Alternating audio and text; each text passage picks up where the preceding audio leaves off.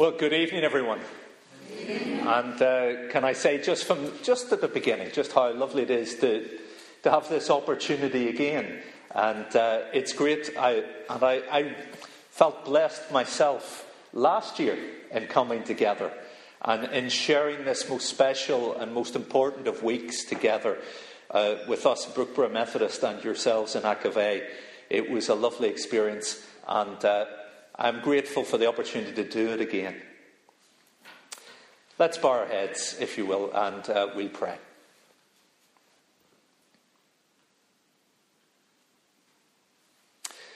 Lord God, in your presence we find ourselves this evening. What a privilege. What a blessing. What an opportunity. We ask you to continue to speak to us and minister to us. And we ask for ears to hear and hearts that are open. And I pray, Lord God, that only your words would be heard. Amen. How I loathed it. Every year it seemed to go wrong.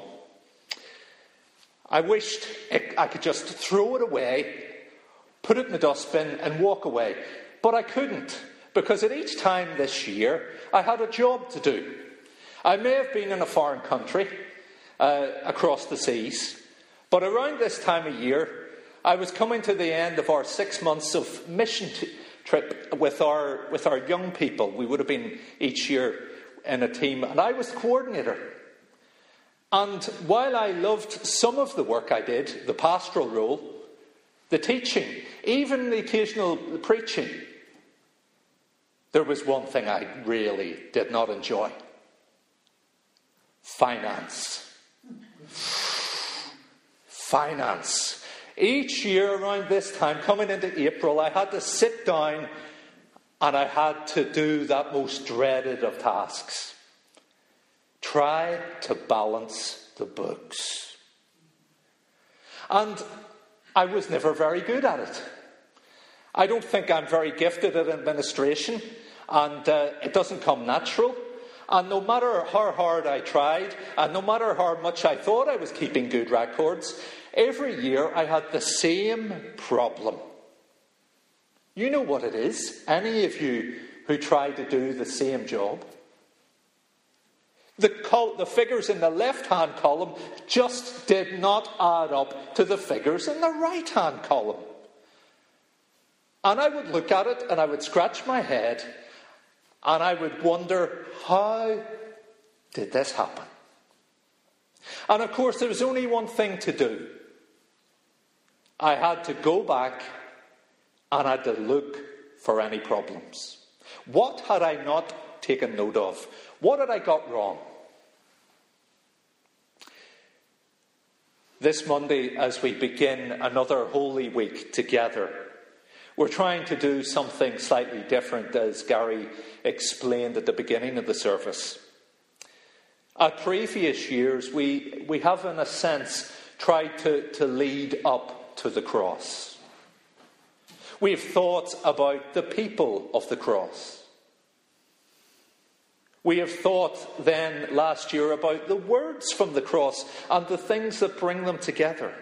Crosswords.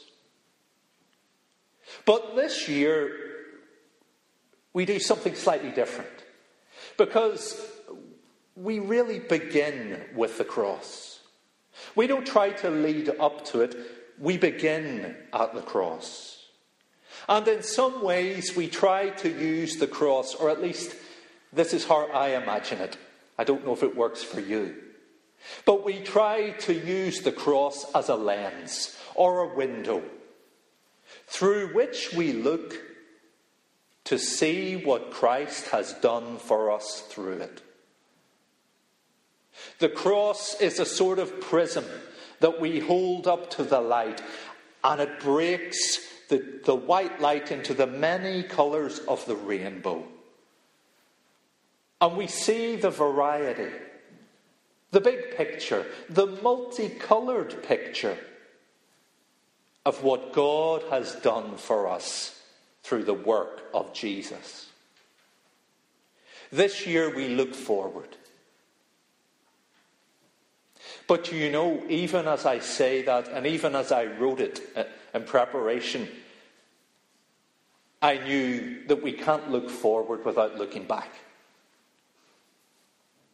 Because even to consider our first purpose of the cross, reconciliation, and that is our theme for this evening, reconciliation, being restored to a right relationship with God.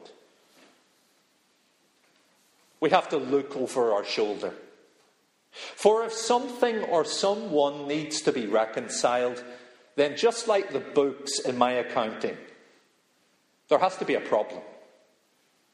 If you don't see a problem, then there's no need for reconciliation. If the things add up and people are getting on well and there's no separation, there's no difference, then there's no need for reconciliation. If we've ever doubted the utter darkness, the deep seriousness of sin, then this evening, hear again that couple of verses from Matthew's Gospel. From noon until 3 in the afternoon, darkness came over all the land. About 3 in the afternoon, Jesus cried out in a loud voice, "Eli, Eli, lama sabachthani," which means, my God, why have you forsaken me?" What we have recorded here in Matthew's Gospel and the other Gospels isn't just a coincidence or a natural phenomenon. Rather, it's a powerful physical expression of the deep darkness, the problem of sin. That selfishness and rebellion that exists within human beings. All human beings. Save one. That one human being who was fully human, yet also fully God. Who was now, even as he called out these words, voluntarily giving himself over to death as our perfect representative. Jesus accepting forsakenness, separation, so that you and I didn't have to experience it. Eli, Eli, lama sabachthani. My God, why have you forsaken me? Friends, as we begin to think about reconciliation this evening, considering what Jesus has done for us, what it really means, the depths of it, we have to begin with the suffering Saviour. Until we remember with bowed heads and humbled hearts the lostness of humanity without God, our sinfulness, our separation, a separation that leads us inexorably, there's a strange word, inexorably, towards judgment and death. Until we remember that and we, in a sense, feel it again, reconciliation really won't make any sense. If I was to ask you this evening, what is your favourite piece of scripture? Well, I don't know. You might have something immediately pop into your mind, or maybe you'd like time to think about it. And if you were to ask me on any given day, I might give you a different answer, depending on what's going on, and depending what I'm reading, and depending what's happening in the family, and all sorts of things. But do you know the truth? In general, if there was one little story, one little portion of scripture that I would probably say was my favourite, It would be the story of the lost sons, plural. Or, as we usually call it, the prodigal son. The lost sons, because when you read it, you'll find, of course, that the older son, the one who stays at home, is just as lost as the younger one who goes away. There was a man who had 2 sons, and the younger of them said to his father, "Father, give me the share of property that is coming to me." And he divided his property between them. Not many days later, the younger son gathered all he had and took a journey into a far country. And there he squandered his property in reckless living. Sometimes I think when we hear this story, we miss a vital, important point. Because we so quickly gravitate towards thinking about the reckless living. We begin to think about, what was he up to? What did he waste his money on, that young scoundrel? What was he doing? But if we jump there too soon, we miss a very important thing. Because the way he squandered and wasted his money was a symptom of his problem, rather than the foundation of it. Because his problem at its heart lay in his selfishness and his separation from his father. Yes, a physical separation, but even before that, a separation in heart. And that's why I say the older son was just as separated. He didn't know his dad any better than the younger one did. As we think about this Holy Week, I think it's good to start with reconciliation. Because the truth is that every blessing we receive from God, every blessing that comes through the cross, isn't a sort of box that is like a Christmas present which we unwrap. And there in it is a sort of measure of peace, or a certain amount of forgiveness, or maybe a little bit of freedom. No, God doesn't offer us a little cup of forgiveness like that, as if he sort of asks us to drink it and we receive it like that. Or a big bottle of victory, or any of the other things that we're going to look at through this week. No, the utterly amazing thing, and I struggle to get my head round this, the utterly amazing thing is that God's prime gift to us isn't a little bit of this or a little bit of that, no matter how good they are. God's most important gift to us is himself. God gives us himself. In Christ, as Paul would say so often in his letters, when we come to faith and trust in Christ, all the other things happen. Peace, security, joy, all of those things come through a relationship with Jesus, with reconciliation with our Heavenly Father. God, like the father in the story of the prodigal son, longs for you and for me to come home. He wants us to be with him, to be reconciled to him. That's why he initiated a rescue plan. Reconciliation began with God. It's God who, like the father of the prodigal, sees his disobedient, defeated child in the distance, still a long way off if you read the story. And forgetting all his dignity, all his respectability, he runs to embrace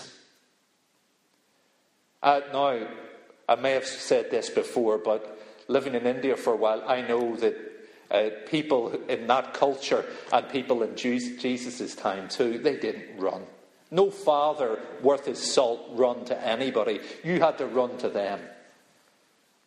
It would be a little bit like Her Majesty the Queen pulling up her skirts and running to meet us. That's not the way it's meant to work. But that's the way God does it.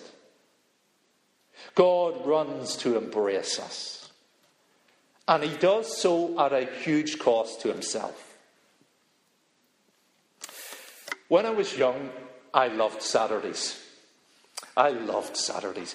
Saturdays were great when I was young because often I stayed with my gran. That was a good thing because often she made me what I wanted for breakfast. Ulster fry. That always went down well. My mum would make me make my own breakfast. There we go.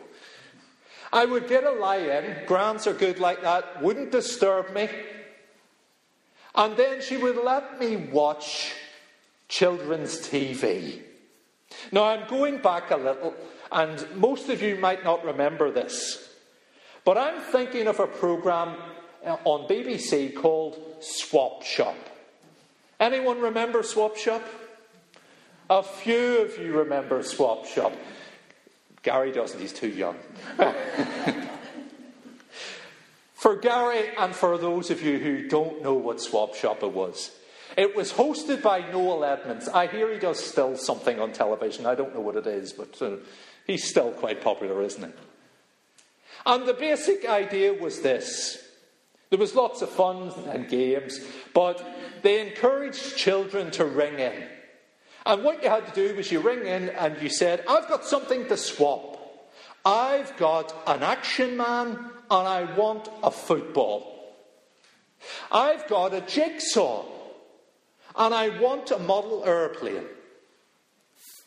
Children rang in with what they had and what they wanted, and they tried to arrange swaps. Great idea, I thought at the time. Brilliant idea. If only we could do that now. Especially after Christmas. Especially after all those gifts are bought. And you think, what am I going to do with that? Most of the time on Swap Shop, the swapping made sense. You know, I've got a jigsaw and I'm going to swap it with something roughly of the same value. But occasionally, there would be some wise person coming in who would ring in. You know, some little lad maybe, who really was either too smart for his own good or really wasn't up to speed with what was likely to happen. And would ring up and say, I have this little toy and it's half broken, but I'd like a bicycle. Thank you very much. And you would scratch your head as you watched the television and thought, yes, unlikely. Because some swaps just don't make any sense, do they? This evening in our passage from Corinthians, we hear of the most scandalous, most amazing exchange swap that there ever has been. 2 Corinthians tells us that God made him who had no sin to be sin for us, so that in him we might become the righteousness of God. What about that for a swap? You can have my righteousness. I'll take your guilt, sin, and condemnation. That's the price of reconciliation. And that's the amazing truth of the gospel. That's what reconciliation's about. Jesus opening up the way for us to have a relationship with God. A proper relationship. A forgiven relationship. A right relationship. Jesus, who did no wrong, Jesus, who was perfect in purity, would take our punishment. So that, as our passage tells us from the Gospels, the temple curtain was torn in two. That visible symbol of God's separation from humanity, torn, ripped in two. A way made open. A way back to God. because of what Jesus did, our representative, our substitute, our reconciler. Don't get confused about this evening. God wants to be reconciled with each and every one of us. He doesn't just want to forgive us, or just even grant us just eternal life, as important as that is. No, the gospel is even bigger than that. God wants us to have a right relationship with him, a real relationship with him through Jesus. And if that doesn't shake you to your very core, then we probably haven't thought about it enough. That the perfect, immeasurable God, the God who is holy, the God who we can stand and talk about all night and we never do justice to, that he wants to be your friend. Yes, your Lord, but also your friend and your King. He wants a right relationship with you. I don't know about you, but I'm always nervous when I'm sitting in a taxi or even when I'm driving and I'm going to the airport. Because no matter what I do, no matter how hard I've prepared, the little thought always pops into my head. Have you got your passport? Have you locked the door? Have you closed the windows? Have you got everything you need? Have you packed everything? Have you got your ticket? And then I go again for the fourth time to my jacket to pull it out and go, oh yes, I have my ticket. And then I usually put it in a different pocket so that when I get to the airport, I go, I've lost my ticket. And finally, after pulling my hair out for 5 minutes and wandering around, Aileen, my wife, will go, calm down. Have you searched every pocket? And yes, I'll find it in the pocket I thought I'd never put it in.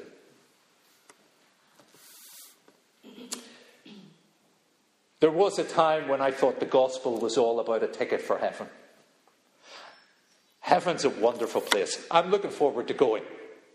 I'm sure you are too. But that's not the full extent of the gospel. Because as our passage reminds us this evening, God wants a relationship with us in the here and now, not just in eternity, not just in the pearly gate, through the pearly gates and in the mansions above. God wants a relationship with you and me in the present. Now. Now is the time of God's favour. Now is the day of salvation, Paul writes. God wants us to be close to him now. Not just in the future, now. He wants us to be reconciled and to be close. So this evening, as Paul himself wrote, we implore you on Christ's behalf, be reconciled to God. If this evening you're sitting and you've got any doubt that you've ever really come to that place of the cross, then hear the invitation again tonight. Come. God made him, Jesus, who had no sin, to be sin for us, so that in him we might become the righteousness of God.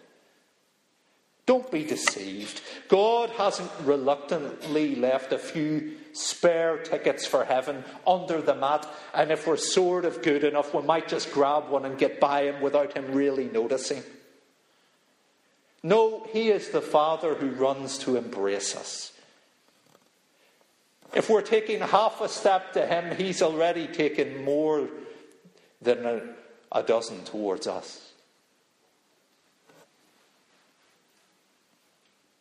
God wants to be reconciled with us. And if we are not sure we have done that, then we can do it tonight. We simply have to ask, and Jesus will come. It's not dollars. It's certainly not S.D. Kells. But I have on occasion been to Argos. I know you're beginning to look at me already, aren't you? Think, oh, shops in Argos, don't know about him. Argos. Yes, I've been to Argos. And you know what? I've found it mostly quite helpful. I've got my little ticket out, and I've filled in my little number, and I've went up to the counter, and I've always found them very helpful. The girl, it's usually a girl, or a woman behind the till, she usually smiles and asks me, as I'm sure, and yes, of course, she asks me, do I want batteries for that? Or do I want to take out payment protection? And of course, and I have to smile sweetly and say, no, thank you. But generally, she's very nice. She treats me very well. She's been trained, I hope, in how to relate to customers. And maybe she's one of the ones who, when she joined the company, they thought, oh yes, she's got that sort of personality. We'll put her on the tills. Of course, there's other people who work for Argos. You see them occasionally, don't you? They kind of venture out from the dark recesses of the warehouse. And they're not dressed quite as, well, immaculately as their colleagues behind the till. They kind of come out like this. And they don't really see you most of the time. They come out with a package, and really all they're concerned with is throwing it onto the thing and getting back into the warehouse as soon as they can. I hope there's no one who works in the warehouse now. If so, I'm very sorry.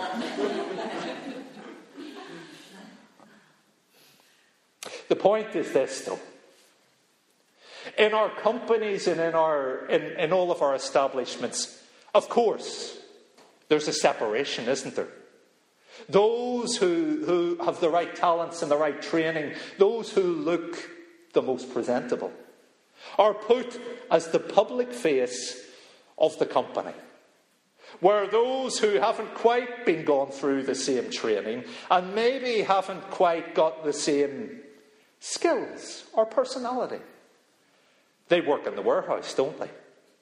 Nobody's going to mind them working in the warehouse. But here's the thing tonight.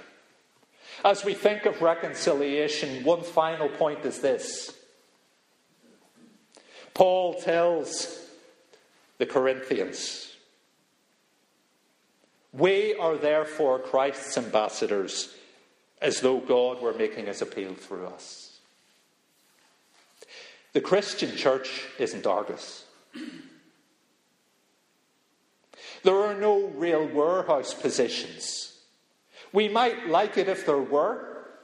We might like it if we were the sort of ones who, we didn't really have to be known as a Christian. We could kind of do the job in the background, and nobody would really, they would look to those at the front and think, oh, that's good, that's what a Christian looks like. And we could relax. And it is true that Paul is speaking about himself and his fellow workers at this point, but I think we can extend what he's saying to us. We are all ambassadors for Christ when we come to know him. If that again shakes you to your core and makes you think, oh, I can't do that, well, then you're in good company, because I think that every day too. That's what brings me to my knees and brings me to the place of imploring and praying and saying to God, God, help me, because I'm not good enough to do that. To be your ambassador, to be your face, to be the one who others look to and say, that's a Christian. That's what being a Christian should look like. What a challenge. But that's the challenge that if you're a Christian tonight, God has for you as well as me. That you represent him where you are. On your farm, in your workplace, in your neighbourhood, as you go into the shops. When all is said and done, If someone was to ask me what's the most important thing, I would say my relationships. My relationship with God, my relationship with my family and friends, my relationship with others. This evening, tonight, here's the good news to hold on to as we leave this place later. God feels the same. Relationships, that's what's most important to him. And here's the thing. He wants a relationship with you. Let's pray.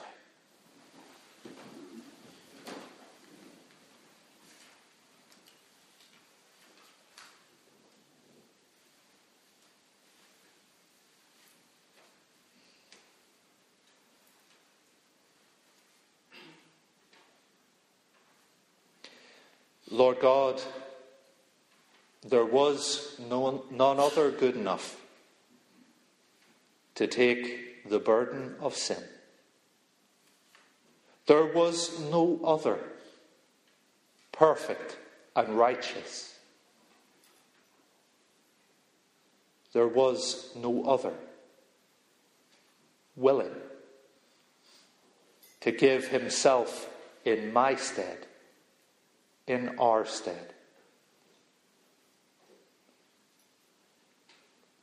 Lord God, forgive us when we distill and shrink the gospel down to just being forgiven, as important as that is.